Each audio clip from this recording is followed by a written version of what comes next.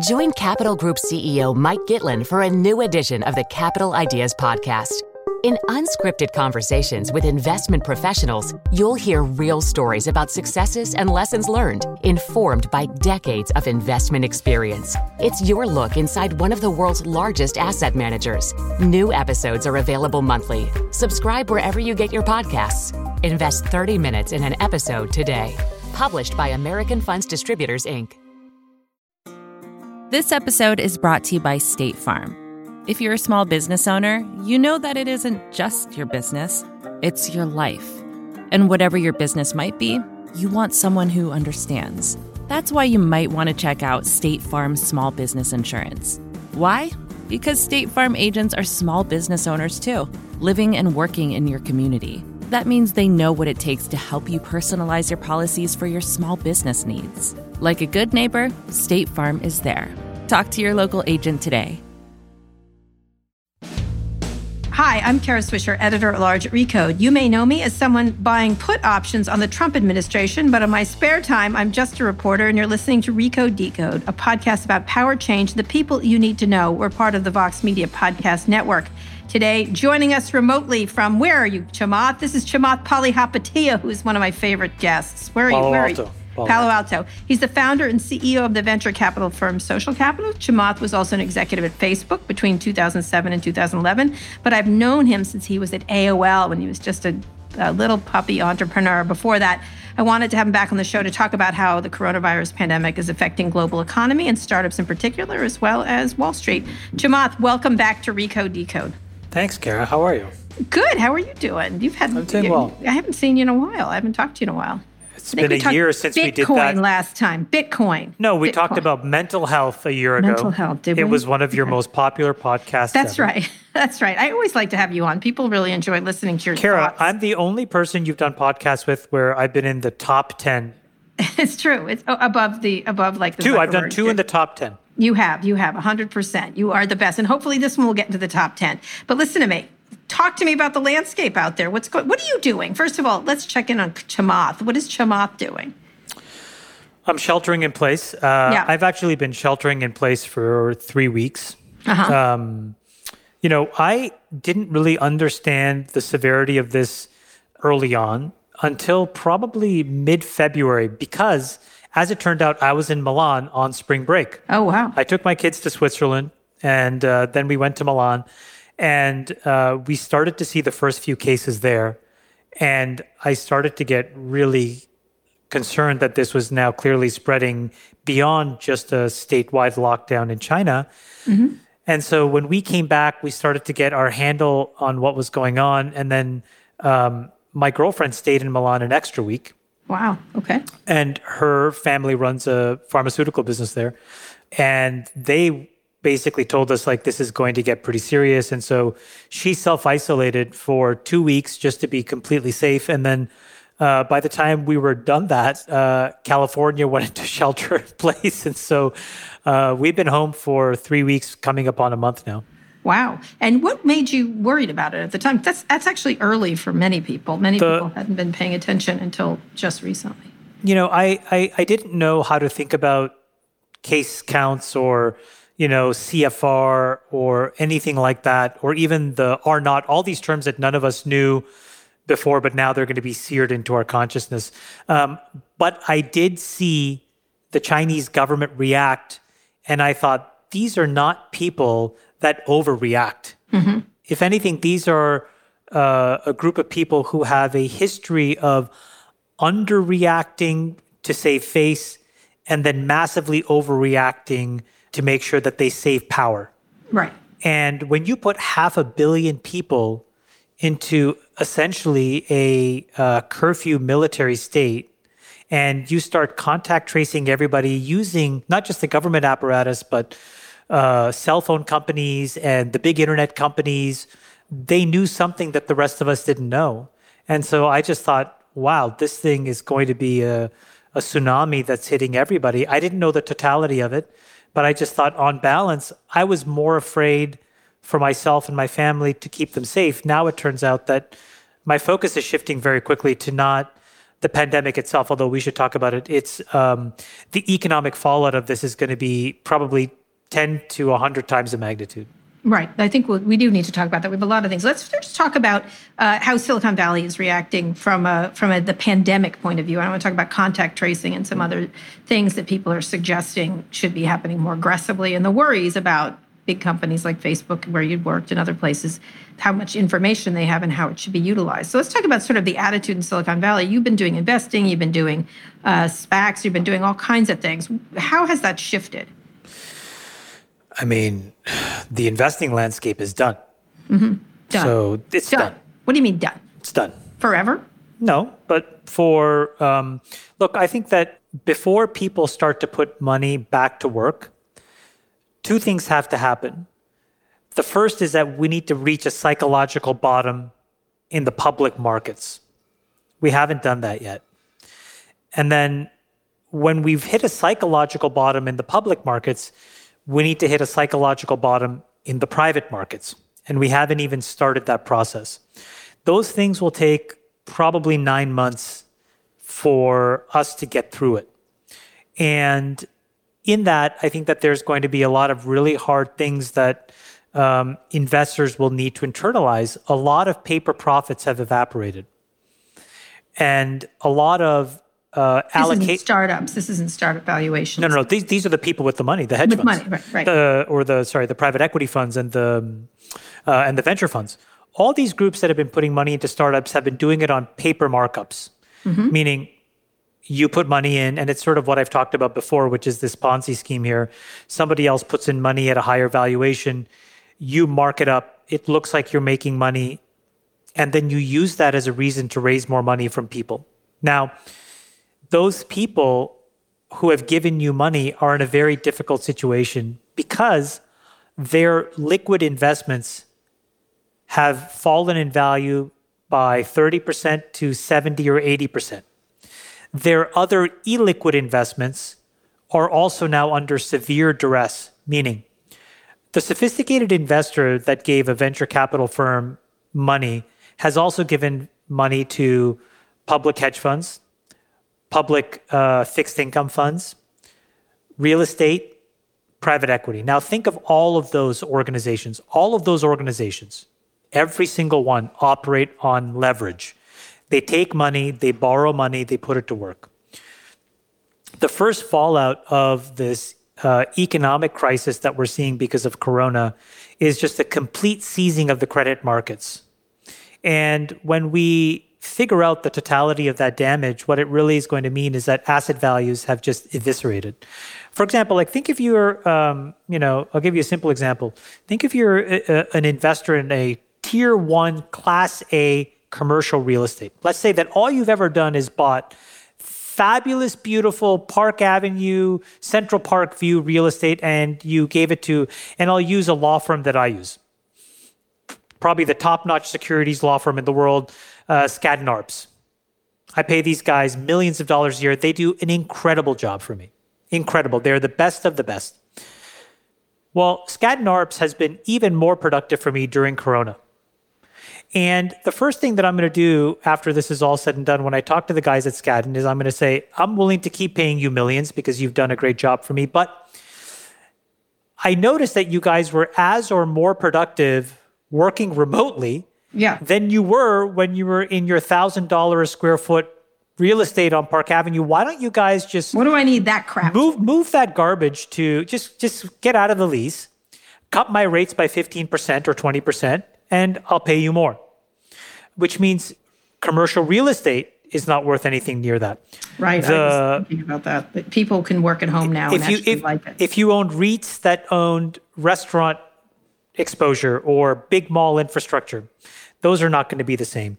If you owned private equity interests that needed capital markets and needed debt to make the whole thing work, that's no longer work. So when all of that sorts itself out, now that investor looks at venture capital and says, you want me to put more money into an illiquid property? The rest of my portfolio is off 30 to 50%, 60%.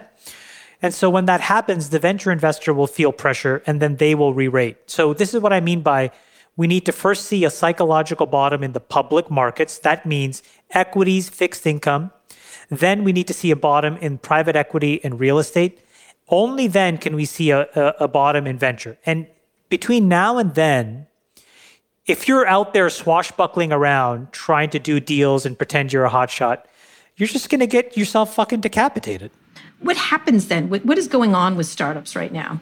I think that people need to make hard decisions to conserve at least 36 months of cash. And if you're not doing that, you're not giving yourself enough of a buffer for all of this to sort itself out. So take the Great Depression or take any recession. For every month that you're in the drawdown phase, the part of going down, it takes 2 to 3 months to get back up. So if this takes 9 months to sort itself out, we're in month 1. So it could be 8 more months. Then it's going to take 27 months to get out. So unless you're giving yourself 36 months of runway, you put yourself in a position where you will be at the behest of the price maker. Right, whatever the valuation would be, right? Or whatever the cost would be.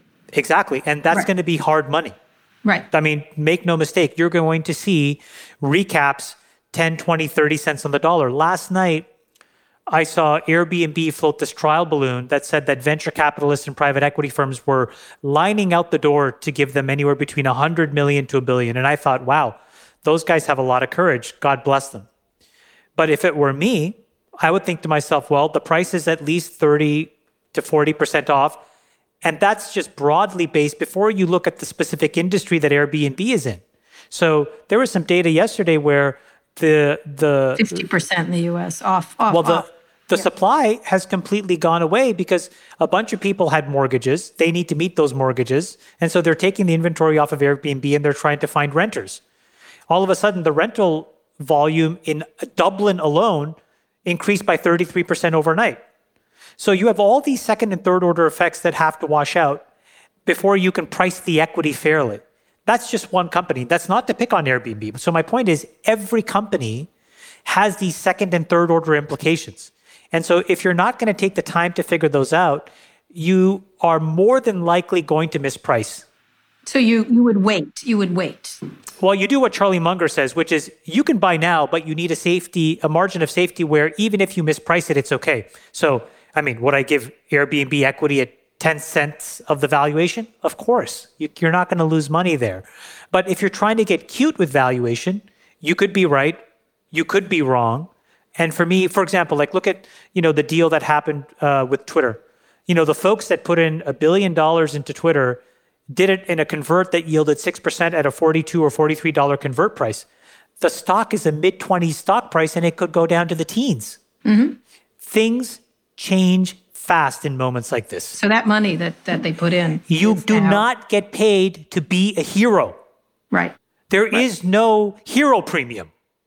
There's only schmuck insurance and then looking and feeling like an idiot. That's it. Those are the only two things. What would you do with Twitter now? I know you've looked at it before. What would you do? Buy low or now you put in the $1 billion? I'm not going to touch it. Not going to touch it. I'm not touching anything. Kara, not touching anything. Kara, last year... do not touch anything, by the way, physically. Last year, stop touching things. Look, last year I made $1.7 billion. Mm-hmm. I did one deal. I put almost $800 million into Virgin. I kept my Slack. I have 3 positions in the public markets, Virgin Galactic, Slack, and Amazon. By some fate or miracle, those things have not felt the same drawdown as everything else. Well, Slack is being used heavily. Otherwise, I just interviewed Stuart Butterfield. Yeah, otherwise I am completely in cash and I'm waiting. And I'm hoping to put it to work. And I think that this will be, one of the few buying opportunities of my lifetime. But we're in the 4th week. Right. So when is the buying opportunity from your? And I don't want you to give away all your things. No, if you look at the Great Depression, there's a lot of value there in learning. And if you look at the Great Financial Crisis, there's a lot of value there. Let me tell you what I've learned about both. So the Great Depression is instructive for the following reason. Number one, you had to forget what the cause was. And today, people still don't know what the cause was. If you take the Keynesian model, they say it's a demand shock. If you take the supply side model, people will say it was a bank run on the banks. It doesn't matter. The result was 20 to 25% unemployment, a 15% reduction in GDP. 10 years of deflation, okay? But you also had some good things. Roosevelt, the New Deal, and then eventually the economy started to get out, but you needed 10 years and then a world war. Mm-hmm. That's scary. Right. Then you look at the great financial crisis, and what you saw was a drawdown of 30%. It's 2008. 2008. Right. Then the market stabilized for about a month or a month and a half. And then the next wave of bad news came and you had another drawdown. The market bottomed at almost minus 50% before you saw a rally. And that whole process took 9 months. So what I would tell you is if you put the two together, there are some clear similarities. We will likely have the GDP effects of the Great Depression. We will likely have short-term unemployment of the Great Depression. And we will probably have the market behavior of the great financial crisis. And you put those two things together means that we are at the beginning of the beginning. Mm-hmm. And the first thing that people have to do is to deal, I think, with the emotional upheaval and the realization around the crisis of health. But when you do that, that's just phase one. Then you can shift your attention to the second and third order effects, which I think will be 1 to 2 orders of magnitude more perilous for the world, which are all of the fallouts when you have broad-based unemployment and economic distress. Mm-hmm. Yeah. And I think that's the much, much bigger problem that we have to face. And it creates an enormously difficult set of discussions that you have to have, the pragmatism around which you may have to deal with this disease, because the game theory now is the disease is entering a phase where you have two paths. Path number one is if you have the discipline to quarantine the entire world for effectively 2 weeks and distance ourselves by 6 feet, every man, woman, and child, everywhere in the world, it would nip it in the bud. Right. But in the absence of that, you have to then do some sort of forced quarantine on a rolling basis. The other side of the coin, which now you're starting to see emerge, yep, is the scary pragmatism that says, get people back to work right away because they're starting to realize. Yeah, and if that means people die, that means people die. And essentially the underlying thing that they're saying is, well, what is the true cost of one life versus the economic impact of trillions of dollars and, you know, mass unemployment and all of that stuff and bread lines. Mm-hmm. And I mean, this is a scary trade-off here. Right. It's incredible 100%. That I was just thinking that. They're like, they don't care about the dying. That's what they're saying. They're saying essentially, we're going to trade off a couple million old people for, or older, or people that are just happen to get it. Well, I would be very cautious. In fact, I would just be cautious in saying everybody has a confirmation bias in a moment of panic. We all want to hear what makes us feel better. Right. The young want to feel it's the old. You know, the healthy wants to feel it's the people with comorbidities. And I think when we look back retrospectively, the truth will be told in history, no other time. And it'll look like it touched a lot of us. Yeah, 100%. That's what I was saying. It's going to be sort of the luck of the draw kind of thing in terms of. But I think with the recent tweets by conservatives, especially, has been like, let's just throw the dice on some people dying. That's what which I'm hearing, because more will die of economic distress, I think, or more will suffer because of economic. Well, I think that is true. Right.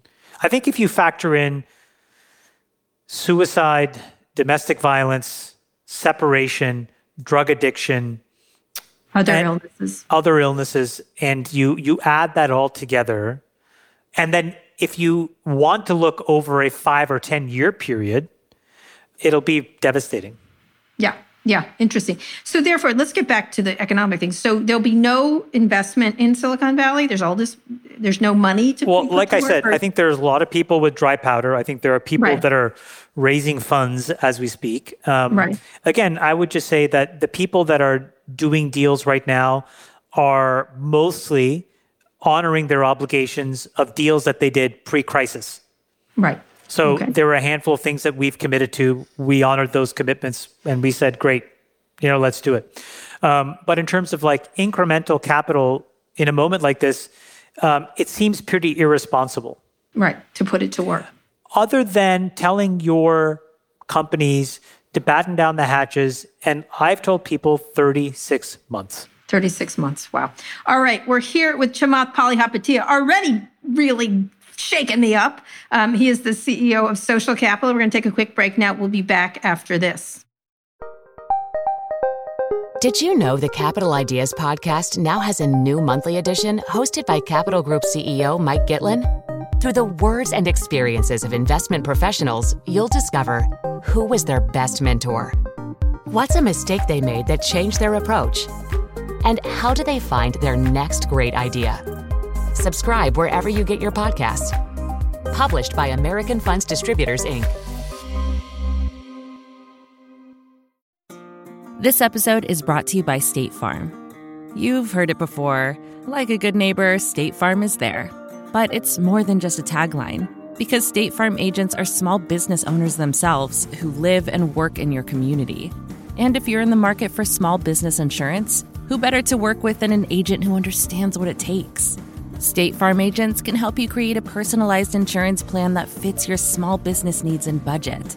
Talk to your local State Farm agent today about small business insurance. Like a good neighbor, State Farm is there.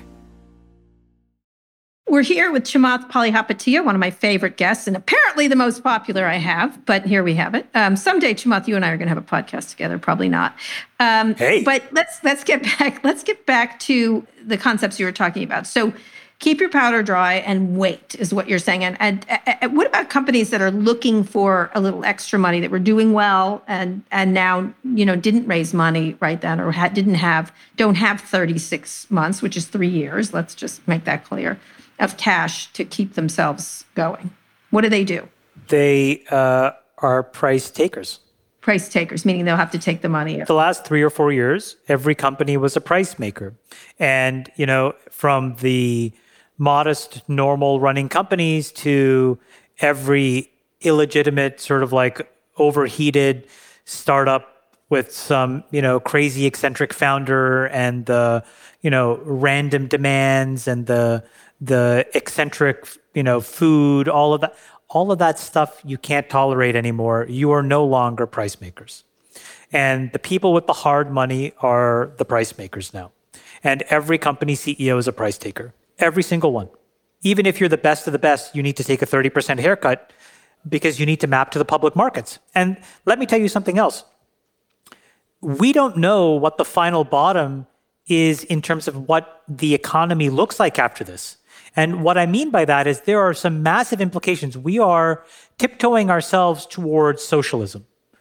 And we're in a state of de facto socialism. So today, Kara, the date is March 21st, just to give people a day. The Federal Reserve basically announced that they're buying and they're backstopping every single form of credit. Credit card loans, car loans, mortgage-backed securities, corporate paper, long-term corporate paper, treasury bonds. What that means is that the United States government is the de facto creditor of every single business in the United States that's ever issued debt. Mm-hmm. That is a socialist regime. Yes, it is. I have no problem with that. But don't for a second think that all of a sudden, when we are trillions and trillions of dollars in debt, trillions and trillions of dollars in deficits, tens of trillions of debt, every state will be running $100 billion debts and tens of billions of dollars of deficits. Every county will be running tens of billions of dollars of debt, billions of deficit. Every city will be running billions of debt, hundreds of millions of deficit. Okay, that's what's going to happen. How do all of those government entities, when they backstop us from imploding, look around at companies and not tax them? How do they do that? How do they allow the top 5 tech companies to have $1 trillion of cash between them? Like, if you thought that there was support for a billionaire tax on the wealthy pre all of this, well, the good news is there's half as many, if not 75 less billionaires than there were. Yeah. But these companies that are going to run 50 and 60%, profit margins with trillions of dollars in cash, the governments of the world will tax them. Yeah. What I think it means is that there's massive implications to the long-term free cash flow and earning potential of every company. That also then has an impact to the terminal value that you're willing to pay in the public markets. Mm-hmm. So how can you come and price an enterprise SaaS company at 20 times revenue? It doesn't make sense. Right. So my point is these implications need to play itself out, and we need to have an understanding, if you're an investor, on what this means. So if the terminal value of a large-scale tech company running 50% margins is that their margins go to 25%, they're forced to either hire people or their profits get taxed, and now their valuation is either halved or they need to quadruple to stay at the same valuation, then a tech company that is supposedly cheaper, faster, better doesn't have the runway to the same valuation that they had before. So you need a massive valuation reset on all private companies in Silicon Valley. Right. Will that happen? Well, it has to happen. I mean, well, has it sunk in with people you talk to? Well, no, because I think we want to be optimistic. I think that this is the time to shift the optimism. We should be optimistic about the things that we're building, about how we can actually help. Mm-hmm. And stop getting optimistic on valuation and profits because they may not be there. Mm-hmm. Okay? I don't think that you should expect Apple to have $250 billion of cash on their balance sheet anymore. Mm-hmm. The government will force repatriate it, and the governments will take it. By the way, you probably completely missed this, but a week ago, during the middle of all this craziness, France taxed Apple $1.3 billion. Mm-hmm. I saw that. Why doesn't every country tax these companies a few $1 billion each? Because if what's going to happen in the United States is going to happen, which we've just started to do, it's going to happen in every country. What do you think the Eurozone does? They have to come up with trillions and trillions of dollars. Taxes are going up. They're not going to go up for people. So then the only suspect is to go up for companies. Fair point. But just yesterday, President Trump was talking about we're not Venezuela. We're not going to make our companies make things, first of all, under that defense authorization thing he's just signed. And then secondly, we need to give them money. Senate is working on that. And obviously the Democrats are pushing back on the idea of this $500 billion slush fund is what they're calling it. There are still this idea that we have to save corporations so they can save the workers. We have to save these corporations. But the U.S. people, the citizens of the United States, you, me, everybody else listening that's an American citizen should own these companies. That's what it means. You wipe out the common equity. Right. And then we're the shareholders. Yeah. It's just like any other distressed investor. Okay. The right capitalist thing to do is to behave as if a capitalist would. If you asked me to step into a company right now and I had to be the lender of last resort, I would wipe out the equity and I would own the company for giving them a lifeline. The United States government is about to do that to the tune of trillions of dollars. The American people should own the equity. That's being capitalist. Mm-hmm. It just so happens that we did during the banking crisis. That's what we did. We owned it. Modestly. But we set a very bad precedent because by doing it for Goldman Sachs or by doing it for General Motors, we now created it happened there, should happen here. We need to own the equity of these organizations. And when we do that, we are becoming a de facto socialist organism. And I think we have to accept that. The other thing that I want to say is the other thing that happens in terms of long-term profitability is that profits were maximized when the world could optimize around efficiency. Cheaper, faster, better, right? Single supply chains, very, very brittle, but highly efficient, very fast, just in time. I think the world now is going to swing the pendulum towards resiliency. Right. And so we have a lot of masks. We have a lot in our... You need to have the ability to be resilient. That is expensive. It's not cheaper, faster, better. It's slower, it's more methodical, it's more expensive, but it's more reliable. Mm-hmm. And now that you have to price in these long-tail black swan events like a pandemic, and by the way, we're going to have to price in pandemics now. And climate change. That's a version of pandemic, right? You need to be resilient, mm-hmm. right? So resiliency speaks to more nationalism, more nationalized economic output, more borders, more restrictions. You know, for example, a Patriot Act that touches biometrics. All these things eventually slowly have to get considered. All of these things, from a capitalist's perspective, impact long-term profitability and the cash flows, which impact the risk you're willing to take and the risk you need to be given to own equities. All of those things will get figured out over the next 9 months in the public markets. It has to have an implication in the private markets and startups. Who are the key players here? Is it the government? Is it Trump or the Trump administration or Congress, or who do you think is critical to this? Treasury. Treasury? The president and the Senate. Okay. And Congress. I mean, Congress, broadly speaking, yeah. So when you look at what they're doing, what do you like and what don't you like, for especially implications for innovative companies? I think that hard technology will be a winner here. Things that actually advance the United States in a meaningful way that's a shared mission will now have a renewed bid. So I think that this is a great moment where we go back to the quality of America when we were in the middle of the space race. And I think that that is a really positive thing. Typical cheaper, faster, better, imitation-like products are kind of worthless in this environment. I don't think that they catch a bid. Such as? Most software. I don't think it promotes resiliency. I think things that you can maybe peg under business continuity, so things like Slack and Zoom and other things have real value. But the incremental random, delivery product or the incremental random, last mile mobility solution is not what's necessary.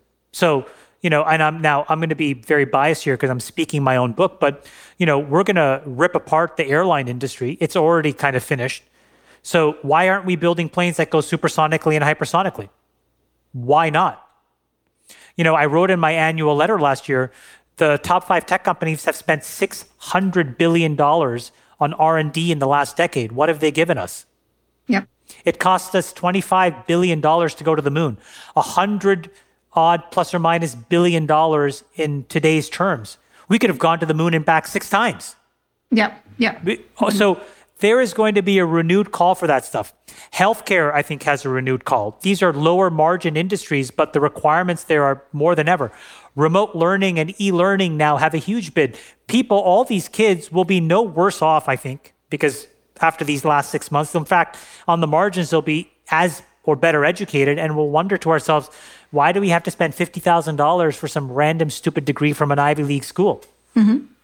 So I think all of these things will come undone, and the technologies that enable a shift to a more resilient population will win. I think you're right about the work, that you can do work from home. This works just as well. It's slightly less convenient, but at the same time, not that bad. I mean, there are some centralized stuff that people do like to do. Kara, you know what's happening now? What? At least this is the first few weeks of home isolation. I think people probably work 2 to 3 hours a day, max. But I think in those 2 to 3 hours, they're as productive as they were in the office. Yes, 100%. They exercise. Chamath, I haven't gone to the office for 2 decades. They exercise, they go for a walk, they hang out with their family. Now, forced confinement, those last few things will decay in month, 2 and 3. But what you're learning is that the world can march on. And a lot of these artifices we don't necessarily need. We want them, but if they create unnecessary costs and they take away from the resilience of an organization. There are certain things. I think you're right. I think people do like going to restaurants. I think they'll like it again. I think they don't like doing takeout and work. I don't think you need to go to the office. I don't think you need not to the have. Office. I'm talking about you need to have restaurants. Sure. People like going to restaurants. Sure. People like going to theater. People like going to movies. People like going to sports. Sure. Sports. People like going to sports and stuff like that. But you're right. I'm the original social distancer around work. I definitely hate going to the office, and I've always found it much easier. And it's just these tools have gotten so much better. So let's talk about the tools themselves. So look, Zoom has been doing very well, except for I just got Zoom bombed the other day with pornography. That was lovely.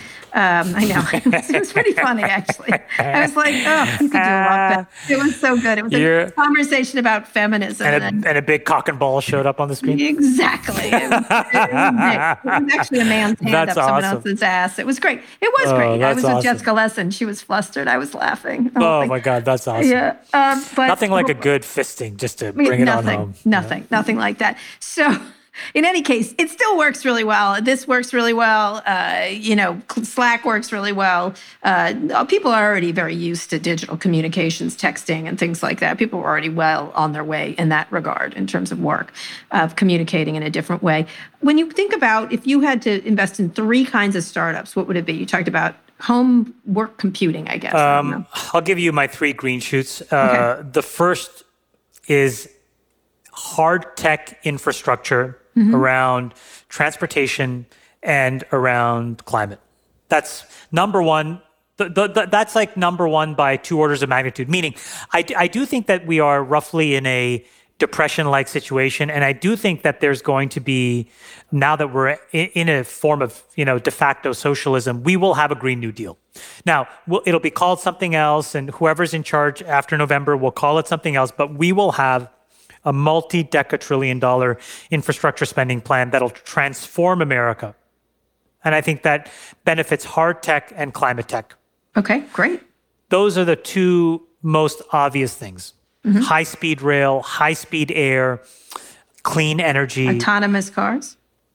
No, because I think those will be consumer surpluses. Again, that's because they run into the state, county, city indebtedness issue smack dab in the face, meaning if you pave a road and you own the road, take San Francisco or New York City, you're going to start taxing the cars on the roads now. Right, 100%. I've always thought you should. So, these things will be break-even propositions or slightly money-losing propositions. Yeah, okay, so high-speed rail, high-speed. So infrastructure, hard tech, climate tech, that's one big category. The next big category is healthcare. When you think about pandemic response, what we're going to realize is that we can't really deal with these pandemics in a real-time way other than quarantining. Mm-hmm. Because by definition, these pandemics are things that you have to simulate in situ in the moment. Right.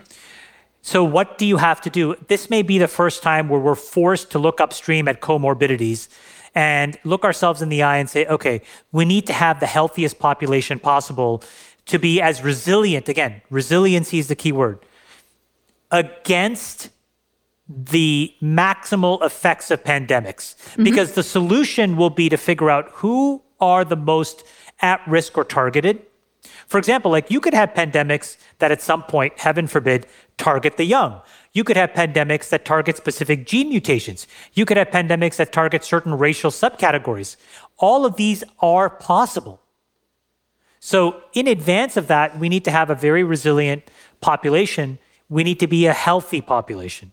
So coronary heart disease, diabetes, the things that are preventable, we have a responsibility as a society to eradicate so that the costs and the tax on the healthcare system and the economy and the broad population is as minimal as possible. Yep, good one. Okay. So maybe you need a sugar tax the way you need a carbon tax. I don't know. But I think you're gonna see a lot of stuff on that. And then the thing after that, I think, is on education, because the way that people will be put back to work. Tech. Yeah. Well, you're just going to realize you don't need to go to Harvard. Fuck Harvard. Mm-hmm. Who the fuck cares? Like, we need to get people back to work. When you have 30% unemployment, like art history becomes a fucking minor, dalliance of the rich. I mean, honestly, people do art history. Well, you can take it and shove it up your ass when there's 30% unemployment. All right, move along. All right, okay. You need to get people back to work, which means you're going to have to find very simple ways of educating people in usable skills. So, for example, Kara, like we need to have a kind of a Peace Corps so that if you have the next pandemic, the frontline workers, frontline workers should be the people with antibodies or immunity. And so you may need to train me how to clean a hospital, and I'm signed up for that. Mm-hmm. Teach me how to do it. I'll get on YouTube, I'll learn, and I'll be in the theater of action helping because I'm not susceptible. Oh, interesting. So we're going to have to do those kinds of things. Interesting. And then the last thing, which is a foundational platform capability, is all of the network infrastructure that allows people to work remotely, video, collaboration, et cetera. Yeah. Okay. Those are good things. Now, in this thing, what happens to the big internet companies? How do you look at the Facebooks, the all of them? I think they're important, but I think that they are going to get put to a very difficult test over the next few years, which is that governments all around the world will essentially say, you are now part of a surveillance apparatus that we will invoke. Contact tracing, all that kind of stuff. It'll be a pretty natural thing because you've seen how China has minimized the impact of what looks like a completely crazy pandemic because of the ability to tap the largest companies in their ecosystem as effective quasi-governmental organizations. So why hasn't that happened here? Do you think it's going to happen? Well, because we value our individual civil liberties above the threat. And just like in 9/11, we needed something cataclysmic to happen for us to reassess that risk equation. And again, we are going to go through that underwriting. And somebody will introduce, as I said, a biometric Patriot Act bill You as a person that goes to a restaurant, you as a person that goes to a sporting event will want to know that everybody not just had a ticket, but they had some kind of a badge that allowed them to say, I've been antibody tested and I'm okay to be here. Or that, at a minimum, they've been temperature checked on the way in. When you get into an elevator, will want to know that. When you go into an office, will want to know that. And so I think people will really start to think about the trade-off of individual civil liberties versus population health and safety. Things went awry with the Patriot Act. It got out of hand. By the way, I'm not advocating it. I'm just saying that I think that those are realistic. So Biometric Patriot Act. It enjoins the large internet companies who essentially are broad-based surveillance organisms today to help. Quietly surveillance organisms. Although it'll be put out sort of front and center by every government. Right. The second thing that I think happens to these companies is that the profitability looks too juicy and too luscious for highly indebted countries. And, I wrote this in my letter, but I think that the time was coming anyways for trust busting these companies. What I would say is that some form of that is going to happen, but it's going to look largely it's going to happen via taxation. Taxation, interesting. I just was interviewing Neil Ferguson. He thought it was going to happen via liability, that they will become liable. They will lose their liability protections. But taxation works. All of that works, but I think in the short term, if you're, France and Italy, and you just are $1 trillion of debt, and Google, Facebook, Amazon, Microsoft, Netflix, Apple each make, let's just call it $2 billion of profit dollars in your country, I think you're going to tax them 30 to 40%. Right, 100%. You'd be dumb not to. You'd be dumb not to. We're here with Chamath Palihapitiya making a lot of interesting points about resilience, Biometric Patriot Act. When we get back, I want to talk to him a little bit more about contact tracing and where that's going. And then I want some predictions from Chamath, the CEO of Social Capital. Vacations can be tricky. You already know how to book flights and hotels, but now the only thing you're missing is, the actual travel experience. Because is it really a vacation if you're just sitting around like you would at home? You need a tool to get the most out of your time away. That's where Viator steps in. You can book guided tours, activities, excursions, and more in one place to make your trip truly unforgettable. Viator has over 300,000 travel experiences to choose from. Everything from simple tours to extreme adventures and all the niche, interesting stuff in between. So you can plan something that everyone you're traveling with will enjoy. Real traveler reviews give the inside scoop from people who already been on the experiences you're considering, so you can plan with confidence. Free cancellation helps you plan for the unexpected. And 24/7 customer support means you can travel worry-free. Download the Viator app now and use code Viator10 for 10% off your first booking in the app. Find travel experiences for you. Do more with Viator. Support for this show comes from Slack. You're a growing business and you can't afford to slow down. If anything, you could probably use a few more hours in the day. That's why the most successful growing businesses are working together in Slack. Slack is where work happens, with all your people, data, and information in one AI-powered place. Start a call instantly in huddles and ditch cumbersome calendar invites.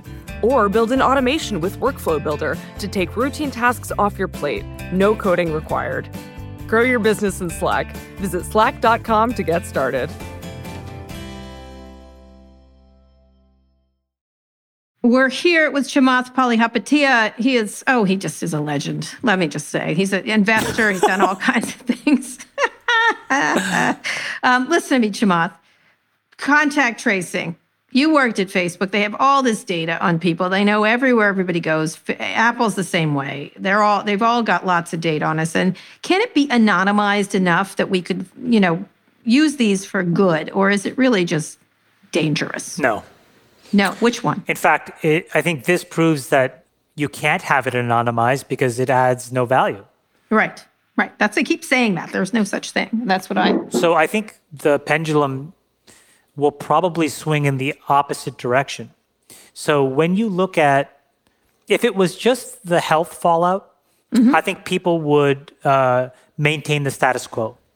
But when you look at the economic fallout, and history is written on this whole episode, people will say, well, if we had the right surveillance mechanisms to invoke in a period of dire need, so when only the president can invoke it under, an emergency declaration, but in those moments, all these companies, the telecom infrastructure providers, the large internet companies need to give all of their data, user data, or make it available in a usable way. I think people will say, wow, that was a trade-off worth making when you look at the trillions of dollars of damage we did to the economy. And so it's going to swing against anonymization, Kara. Mm-hmm. The question is, are we willing to tolerate it? And I think the answer is we should tolerate it because it's for the greater good. But I think what comes with it is going to be somewhat obscene and vulgar for companies who are essentially a quasi-governmental organization to be largely very profitable. Right.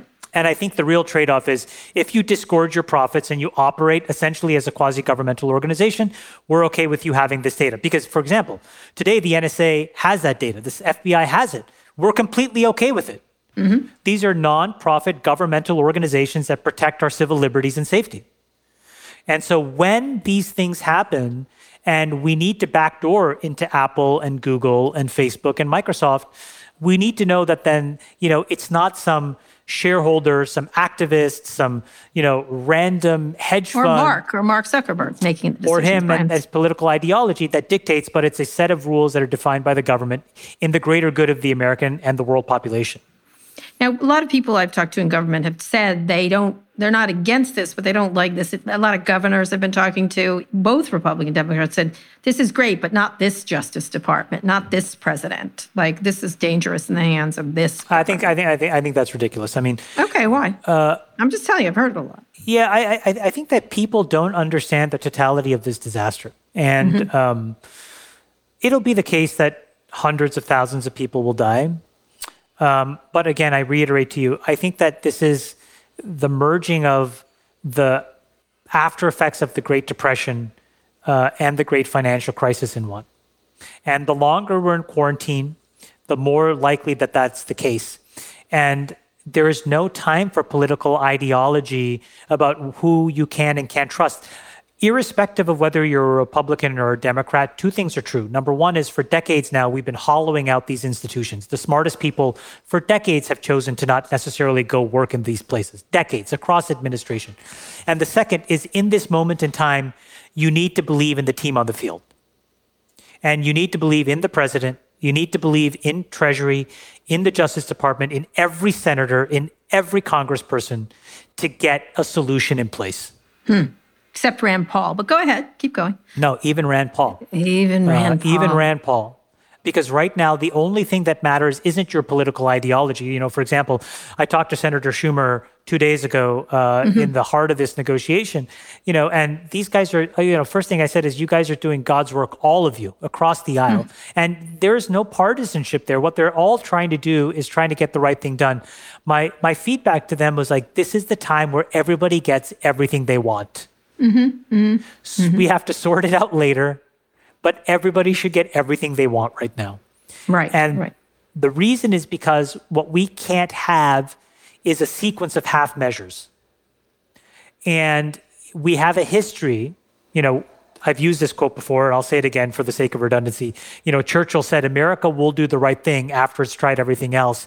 It cannot be the case that we go half measure, half measure, half measure. This bill needs to be 2 to 4 trillion now, and we need to backstop it with another 5 to 10 trillion over the next 6 to 9 months. But it will be a year's worth of American GDP. It will double the debt. Right.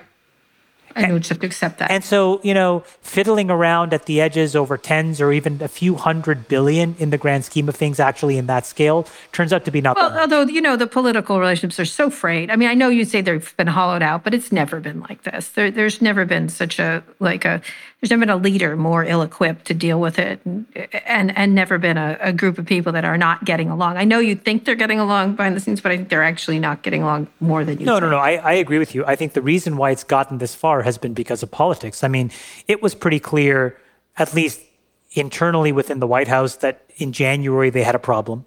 In February they had a problem. By early March, we started to do half measures.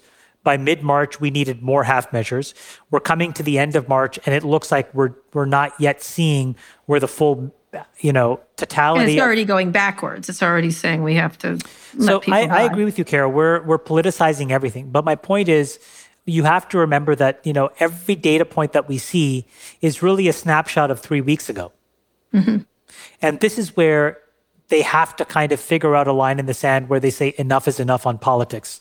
And if not, the good news is the thing that's not going to change is November the 4th. Yeah. Or whatever the date is, the Tuesday after the blah, blah, blah, first Monday. And you can express your displeasure or pleasure with how we're handling this. But right now, I've been appealing to every single senator that I talk to. Mm-hmm. You should get everything you want. We'll figure it out later. Get this passed. And what did they say to you? They're not totally there because I think that there are a lot of worker protections, at least on the Democratic side, that they want to make sure are there, which still aren't in the bill. Not a bad idea. Not a bad idea at all. And on the Republican side, there's a motivation to try to preserve many of the mechanisms that we had in the great financial crisis in the hope that we are not stumbling towards a state-sponsored economy. And my advice to them is you need to rip this Band-Aid off and realize that that day has passed. Right. You are the last bid. You are the owner of probably 30 to 40% of incremental GDP. The American government is already 30% of GDP. Right. So we are moving to a place where the American government will be the backstop on 60% of American GDP. And you just have to own that. Right. So how do you assess Trump's performance then in this? And whether it's good, bad, or what does he need to do? Well, it's trending higher. So I would say the trend is our friend. The Churchill quote is really getting played out in real time. I think at first it was a political bet. Mm-hmm. That gambit failed. Then it was a bet on, an early amount of data around CFR and case fatality rate and R naught, the virality, which was about the flu. That bet failed. Then it was about, limited lockdown. That bet has failed. So I think we are now one step from the end game. Mm-hmm. And I think the end game is a full and total lockdown in the United States for 2 weeks. You think they're capable of that? Because he was just tweeting the opposite last night. I think that, he, and by the way, this is the other thing. He gets a lot of energy from the stock market. He uses it as a real-time test on his approval. Mm-hmm. But I'll say two things about that. The first is that, in a very dystopian sense, this is the first time we've actually seen the real implications of the machines taking over society because, most of the money is run by algorithms in the stock market. And so really what we have are a bunch of humans, mostly men, slaves to computers right now. And so if you're reacting based on what the stock market does, there's your dystopian endgame of what it looks like when the machines rule us all. The second is that the stock markets aren't behaving rationally. They are dominated by a bunch of incentives that none of us really understand and that don't really map to anything that results in real value. And so looking at that as a litmus test for what you should be doing, again, is flawed. Mm-hmm. So I would say the president is doing a better job of realizing these things. I think that he is holding out hope. Kara, that I am a big gambler. I play a lot of poker, play a lot of blackjack. A friend of mine once said to me, we were at the blackjack table and I was clapping. And I was like, doubling down on a hand. And he said, Chamath, clapping is not a strategy in blackjack. And similarly here, hope is not a strategy. And so these guys will eventually act decisively. And I think that there will be a 2-week moratorium on any kind of movement in the United States. And take it for what it is. Just have to do it. Yeah. I don't agree with you. I think he will not do it. I think he has the attention span of a gnat, of a very dangerous gnat, and switches. Well, then I think that the trade-off that he's going to have to explain to the American people is the cost of a life versus the cost of the economic fallout and say, look, we're going to lose several $1 trillion of economic value, or we can lose tens of thousands of lives, and I'm making that trade-off. So everybody get back to work who can. lock down the old and the infirmed and the ones with comorbidities. You guys stay in quarantine until we have enough herd immunity or a vaccine. But those are the only two choices he has now. Yeah, I agree. But I think we're getting both of the worst case, which is bad economics and bad results in healthcare, which is interesting. The other thing we have to fix after all of this is all of the governance shenanigans that led to a lot of this value destruction. So, a lot of the reason why America's moving into a state-sponsored economy is because we have to bail out a bunch of companies who spent trillions of dollars enriching a few people at the sake of doing the obvious things, which is actually having a balance sheet or actually investing in R&D that would make you more resilient. They did none of those things. As far as I can tell, other than the tech companies and Berkshire Hathaway, nobody else thought it was a good idea to have cash on hand. Right. Nope. Now, the tech companies did it because they just couldn't find a way to spend the money. Right. And Buffett did it because he just felt there is no way to spend the money in a rational way. But every other company took literally every single dollar and put it back into the hands of board directors, the CEOs, and a few hedge funds and activist shareholders, while now the American population is going to see a doubling of the United States debt. Yep, absolutely. All right, I'm going to finish up Bitcoin. Chamath, we interviewed about Bitcoin. You were heavy into it. Does this help that? Or what's the, people, all the Bitcoin people are way ahead on the... It does, but, people have to remember, again, we're at the beginning of the beginning. So there was a lot of institutional and speculative buying in Bitcoin. That got eviscerated in the first few weeks of a drawdown in the public markets because it's the same people. Buying on margin, all the speculative folks are essentially flushed. And you have a lot of price stability around 3,000, 4,000, 5,000. But I want to be clear what has to happen next. There is a ballooning of the US debt, but there is not going to be a failure of the US dollar. Mm-hmm. The Eurozone is going to disintegrate after all of this. Developing countries are in real trouble. Philippine debt, pick your random country. Guatemalan debt, Chilean debt, Brazilian debt, all these countries that you think are interesting and worthwhile, they're going to have a sovereign debt crisis. They're going to have to move to US dollars. So the US dollar and gold is incredibly well bid for the long term. And so Bitcoin is going to play its role as an adjunct to those things. But what you're going to see first is the failure of the Eurozone, the failure of the euro, and a massive sovereign debt crisis in emerging markets. When that plays out, all the Bitcoin bulls will have their day in the sun. But until that happens, which is, again, 2-3 years of more price pain and volatility. Why will they have their day in the sun? Well, just look at the Eurozone. So there is no logical way when this is said and done that Germany looks at itself in the mirror and says, wait a minute, you want me to backstop trillions of dollars of debt to help Slovenia, Estonia, a bunch of other countries that end in IA that I've never been to and can't name? They're going to say no. Yeah. Italy will need help. France will need help. And so Germany is the first because they will not allow their own people to suffer at the sake of all of these other countries. And so the Eurozone will disintegrate.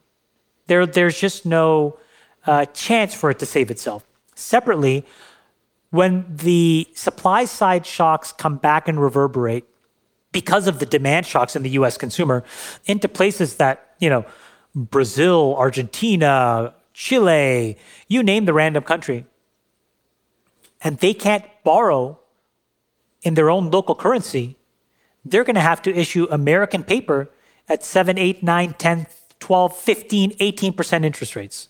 And so we have a lot of that pain to go through. Right. And so the dollar, that's what remains. The dollar is bid, gold is bid, and on the margin, Bitcoin is there. And the thing what I would tell people is why are you quibbling that Bitcoin hasn't gone to 16,000, 50,000? That's not today.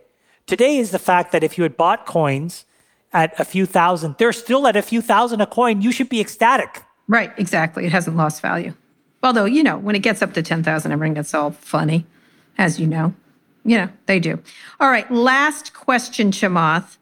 Will Silicon Valley be the same after this? Or do they, No. what should they do that's good? And that's the second question. But what will it look like in a year, Silicon Valley? I think that this is a huge boon for everywhere else other than Silicon Valley. I mean, one of the things that we realize is that we can do our job remotely. Why be here? So local network effects here, I think, are going to be under pressure.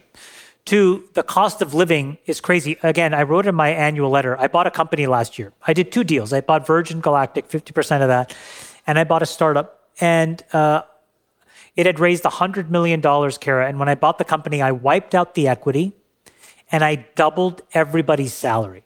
Mm-hmm. And I allowed people to buy equity with that money if they wanted to. Oh. And the reason I did it was I was like, people need a fairer, more humane way to live, and money matters. And my gosh, those people must be thinking, wow, what a great thing that just happened. Right. Right? They've got the money. Right. Mm-hmm. So, unless you cut their salaries, Chamath, which you could do. yeah, I haven't done that yet, but yeah, Okay. I mean, you're right. So the reason I did that in part, though, was because the cost of living in San Francisco is so high. Now that we're working remotely and we have to figure out a way to be productive, why not live where you want to live, where you can buy a house and make, you know, you can buy a house for $300,000, $400,000, $500,000 and it's not going to break the bank. You know, why live in a city where half the inventory of rentals go to vacation rental property sites so that, you know, you have to pay $4,000 for 1 to 2 bedroom? None of it makes any sense anymore. Why don't I just live in Los Angeles because I love it more and just talk to folks and fly up here as I need to? So I think Silicon Valley. Why don't you? What are you doing in Palo? In fact, I mean, if you want to talk about, you know, again, after commercial real estate gets impaired, I think domestic real estate is going to be the next domino to fall in the real estate thing after commercial and retail. And you'll be able to buy houses in LA for 30 cents on the dollar. What about San Francisco? Same thing? No, I think a lot of people had a bunch of rental inventory that they're going to pull out of these rental sites and they're going to stick back into long-term rentals. I think rental rates probably fall by 25 to 30%. It becomes much cheaper to live here. But I think a lot of people will internalize that they don't want to live here anymore, that this rat race isn't worth it. Get paid a fair wage, live in a place where the cost of living is okay, the food quality, the people quality is better, and just be happier and live a more reasonable, serene life working on things that you care about versus this paper chase that in a moment like this means nothing. Right. Your options meant nothing. All right. So one of the things you did talk about last time, this is my final question. You talked about that idea of just like blowing things up, and you made people mad, and this, you know, in your personal and also your business life. How do you feel about those changes, and what do you think people should do now? You're talking about the idea of you don't have to be here, you don't have to do this. You can live a different way. You should. I think that we elevated a few people and created archetypes out of them and said everybody needs to be like them, otherwise you're a failure. And them was prototypically some dude in their, you know, mid-20s to mid-30s who frankly, more than anything else, worked very hard, but also got exceptionally lucky in a moment in time. And we tried to institutionalize luck to everybody else, and a lot of people fell for it. And a lot of people, as a result, chose the path of trying to get lucky, even when it meant working on things that didn't matter to them or creating short-term economic stress on their family. And it turns out in a moment like this, that was really fucking stupid. Right. And so I think a lot of people have the ability now to reset and change. Who cares how much money you have in a moment like this? You want to be safe and healthy with your family, and you want to be in a place where you have a guaranteed, reasonable salary where you can have a good life and focus on what really matters to you. Because you can, you know, work from anywhere, work where you want to live. Don't work where you need to step over, you know, people defecating in the streets and hypodermic needles in San Francisco. Why are you putting yourselves through that pain? For what? For equity that is worth nothing? For a salary where you could have, you know, lived a lot better somewhere else making the same amount of money so that you can buy into some, you know, crazy rhetoric from some overzealous founder who was also living into a charade? I mean, it's all a house of cards. So be happy. Find the things that make you happy and do those few things. Live where you want to live. Do things that are really important for yourself, but also for society. That's what we should be doing. All right, Chamath. Chamath the wise. Chamath the resilient. That's your new name. The resilient. Yeah, Chamath the resilient. Chamath the resilient. That's what Sir Chamath the resilient. Thank you so much for doing this. I really appreciate it. Thanks, Kara. We will have you back when what is it? What did you say? Things will be 3 years from now? No, we're going to have you back before that. No, I'll be back. I'll be back in August or September to tell you that the market has bottomed out. Okay. All right. You come back then and we'll talk about it then. I really appreciate it, Chamath. Thank you so much for coming on Recode Detailed for the third time. Thanks, Kara. As usual, it's fantastic. You can follow me on Twitter at Kara Swisher. My executive producer, Eric Anderson, is at Erica America. My producer, Eric Johnson, is at Hey ESJ. Chamath, where can people find you online? At Chamath on Twitter. Yes, you do a very good job. If you liked this episode, we really appreciate it if you share it with a friend. And make sure to check out our other podcasts, Pivot, Reset, Recode Media, and Land of the Giants. Just search for them in your podcasting app of choice or tap a link in the show notes. Thanks also to our editor, Joel Robbie. Thanks for listening to this episode of Recode Decode. I'll be back here on Friday. Tune in then.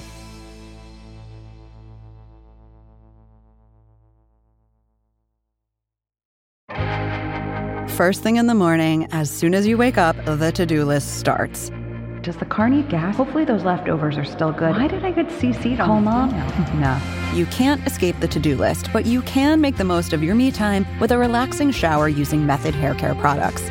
Try Pure Peace Volumizing, Simply Nourish Moisturizing, or Daily Zen Shampoo and Conditioner for daily use. All formulated with long-lasting fragrances and are safe for color-treated hair.